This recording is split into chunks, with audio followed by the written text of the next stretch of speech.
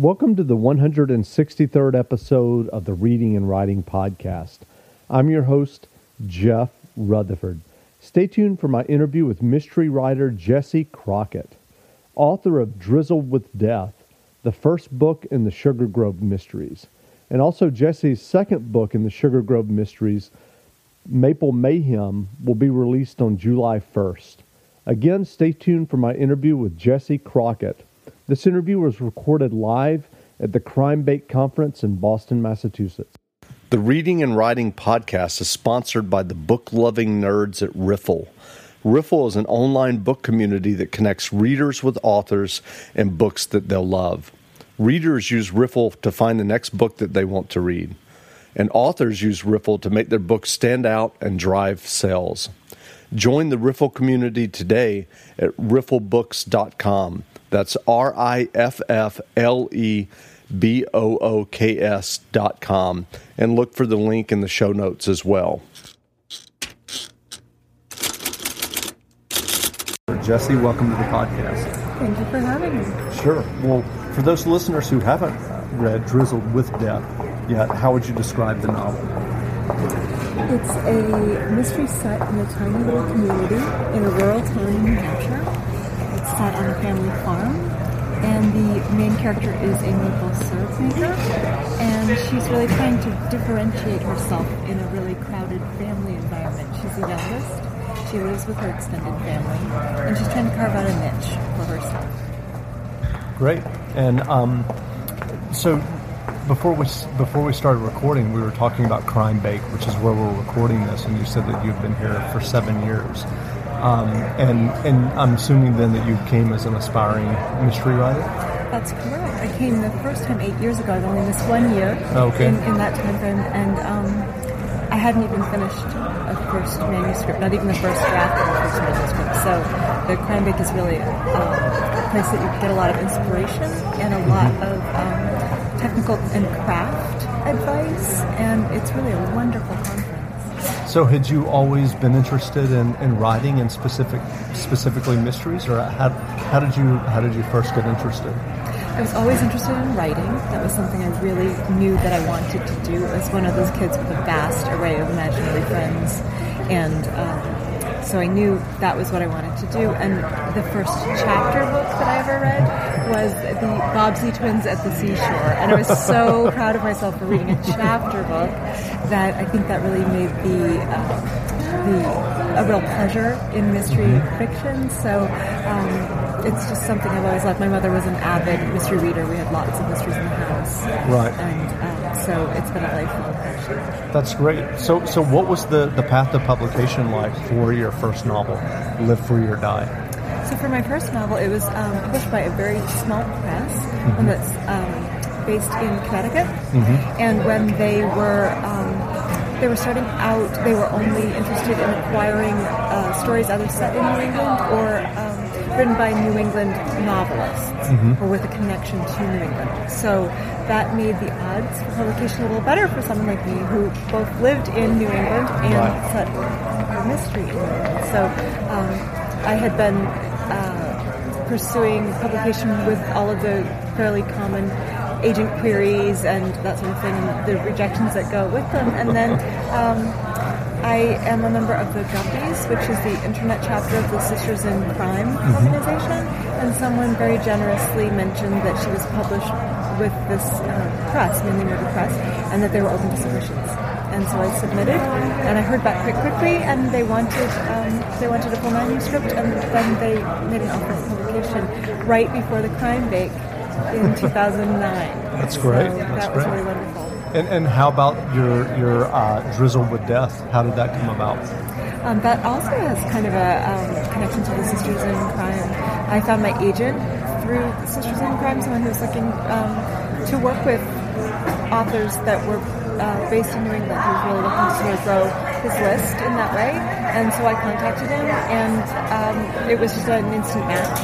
And we were able to sell this series to Berkeley Prime very quickly, and I got my contract the day before Crime Bake in 2011. That's great. So that was really wonderful. So You said that you live in a small town in New Hampshire. Have any of your neighbors or friends read your novels, and what has the reaction been? Well, yes, they have. And that's really been a lot of fun because people always come up to me and say, that seems like so-and-so, or that seems like this and such, or I recognize this and that. But that happens to me in my own town and anywhere else I travel. Right. Everyone's small town shares elements, which is one of the things that's so nice about the more traditional village mystery, is that even if you live in a big city, you live in a small neighborhood in a big city. Sure. Or you work in an office that's essentially a small community in a big corporation. So we all have that sort of feeling of who the people are that are troublemakers and who are the smoothers and who's the person most likely to be voted that you'd like them to be dead. And that's the person who ends up dying? I like it that way. Not everyone does it. It's maybe not as much of a surprise, but it's very satisfying to me from just a tidiness in life standpoint that you don't find in reality. Sure. So when you first started working on your own novels and your own writing, did you begin at the beginning writing kind of regional mysteries, or did you try your hand at other things? Well, I am nobody even remembers how far back New Englander. So I was actually born in Detroit, but my family is all from Maine and had unfortunately moved away while my mother was pregnant with me. So I missed out on being born here. So not native, but almost. So, and I'm sure the people who in your town remind you of that. My official bio does say a nearly lifelong resident. Yeah. I don't claim anything else. But I don't really feel interested at this point in time in writing anywhere else because I think it's such a deep vein to mine. New England is a wonderful place to write about anyway, and it's certainly a delicious place to write about crime because it's kind of creepy. It's really old, and it's cold, and people get bitter over the winter, so it's perfect for stodging up grudges. Yes. So what are you working on now? I'm working on the third book in the Sugar Grove series. It's actually due in May. Okay. And so that's what I'm working on at the moment. And when is the second one slated?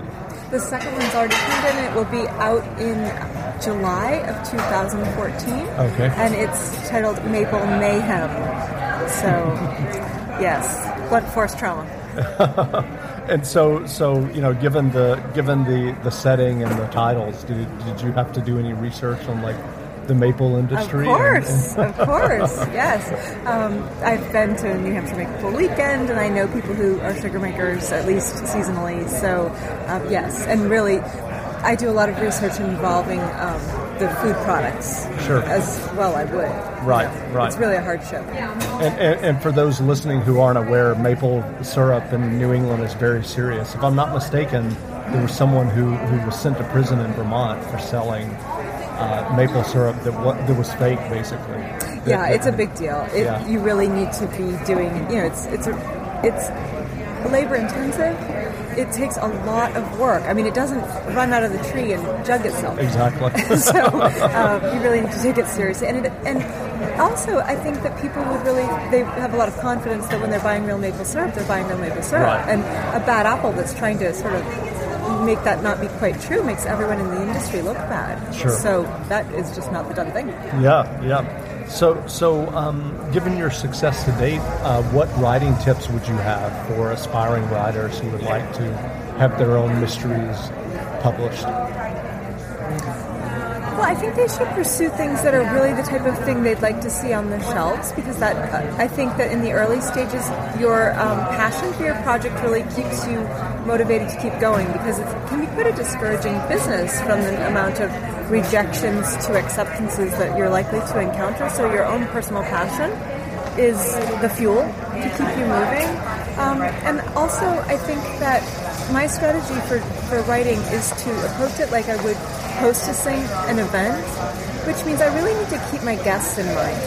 What's going to make them feel comfortable? What's going to make them feel entertained? How am I going to most welcome them and make them feel like they want to come back? And if you treat your reader, your ideal reader, that way, I think you might be finding more success, because who isn't enchanted by someone sort of laying out the red carpet for them? Sure. So when you started working on this series, were there any mystery writers or non-mystery writers that kind of inspired you or that you look to? There are a lot of writers that I've really enjoyed through the years, and I tend to write in a really lighthearted manner. I've been told by other people, not just my mother, that my books are quite funny. So it's not surprising that authors that I really have enjoyed are funny. A mystery author that I really love that I think is funny is Charlotte McCloud. Mm-hmm. She's written several different series. And I also love Dorothy Cannell. Mm-hmm. She writes a series set in England, starting with The Thin Woman, and I would definitely read those in order if people are interested. They're wonderful. But I also love P.G. Wodehouse and E.F. Benson, who writes the Lucia books. They're set in the small towns, and they're wonderful as well. That's great. And so, talking about humor in your writing, is that something that comes naturally to you, or is that something as you're writing that you're looking for opportunities to turn situations into humor? It's something that I don't seem to be able to help. I didn't know that I would, when I started to write my first book, I didn't realize it was going to come out funny, and I was a little bit, I guess maybe embarrassed is the wrong word, but it was worrisome. Like, oh no, oh dear, what if I am only cracking myself up? And no, I can't seem to turn it off. I am going to try, but not for this series. So do you have ideas for other series or novels that aren't humorous? I do. Yeah, and I am eager to see what that would look like, because it's fun to sort of stretch in different directions. I have a real concern that maybe I'll never be able to pull that off. That the humor will keep creeping back in? Yeah, maybe.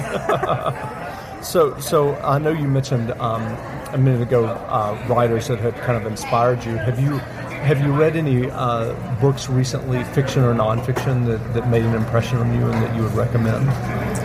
Let me see. Recently, I read The Manual of Detection by Jedediah Barry. I thought that was beautiful. He was here at the Crime Bake a few years ago when the book came out, and it was wonderful. It was dreamy and enchanting. I'm behind the curve, but I just read The Night Circus, and that has that same sort of dreamy and enchanting quality. So those are two recent ones that I really love. Sure. So if someone's interested in learning more about you, where can they find you online? You can find me at my website, www.jessicrockett.com. And I'll have a link to that in the show notes as well.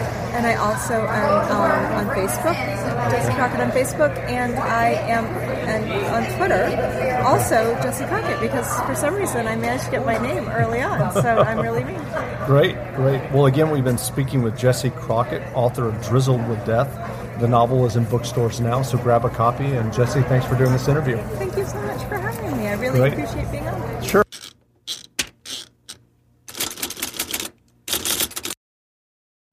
You know how to book flights and hotels. All you're missing is a tool to plan the travel experiences you'll have once you arrive. That's why you need Viator. Book guided tours, activities, excursions, and more in one place to make your trip truly unforgettable. Viator has over 300,000 travel experiences to choose from. Everything from simple tours to extreme adventures and all the niche, interesting stuff in between. So you can plan something that everyone you're traveling with will enjoy. Real traveler reviews give the inside scoop from people who've already been on the experiences you're considering. So you can plan with confidence. Free cancellation helps you plan for the unexpected. And 24/7 customer support means you can travel worry-free. Download the Viator app now and use code Viator10 for 10% off your first booking in the app. Find travel experiences for you. Do more with Viator. When you need mealtime inspiration, it's worth shopping Kroger, where you'll find over 30,000 mouth-watering choices that excite your inner foodie. And no matter what tasty choice you make, you'll enjoy our everyday low prices, plus extra ways to save, like digital coupons worth over $600 each week. You can also save up to $1 off per gallon at the pump with fuel points. More savings and more inspiring flavors make shopping Kroger worth it every time. Kroger, fresh for everyone. Fuel restrictions apply.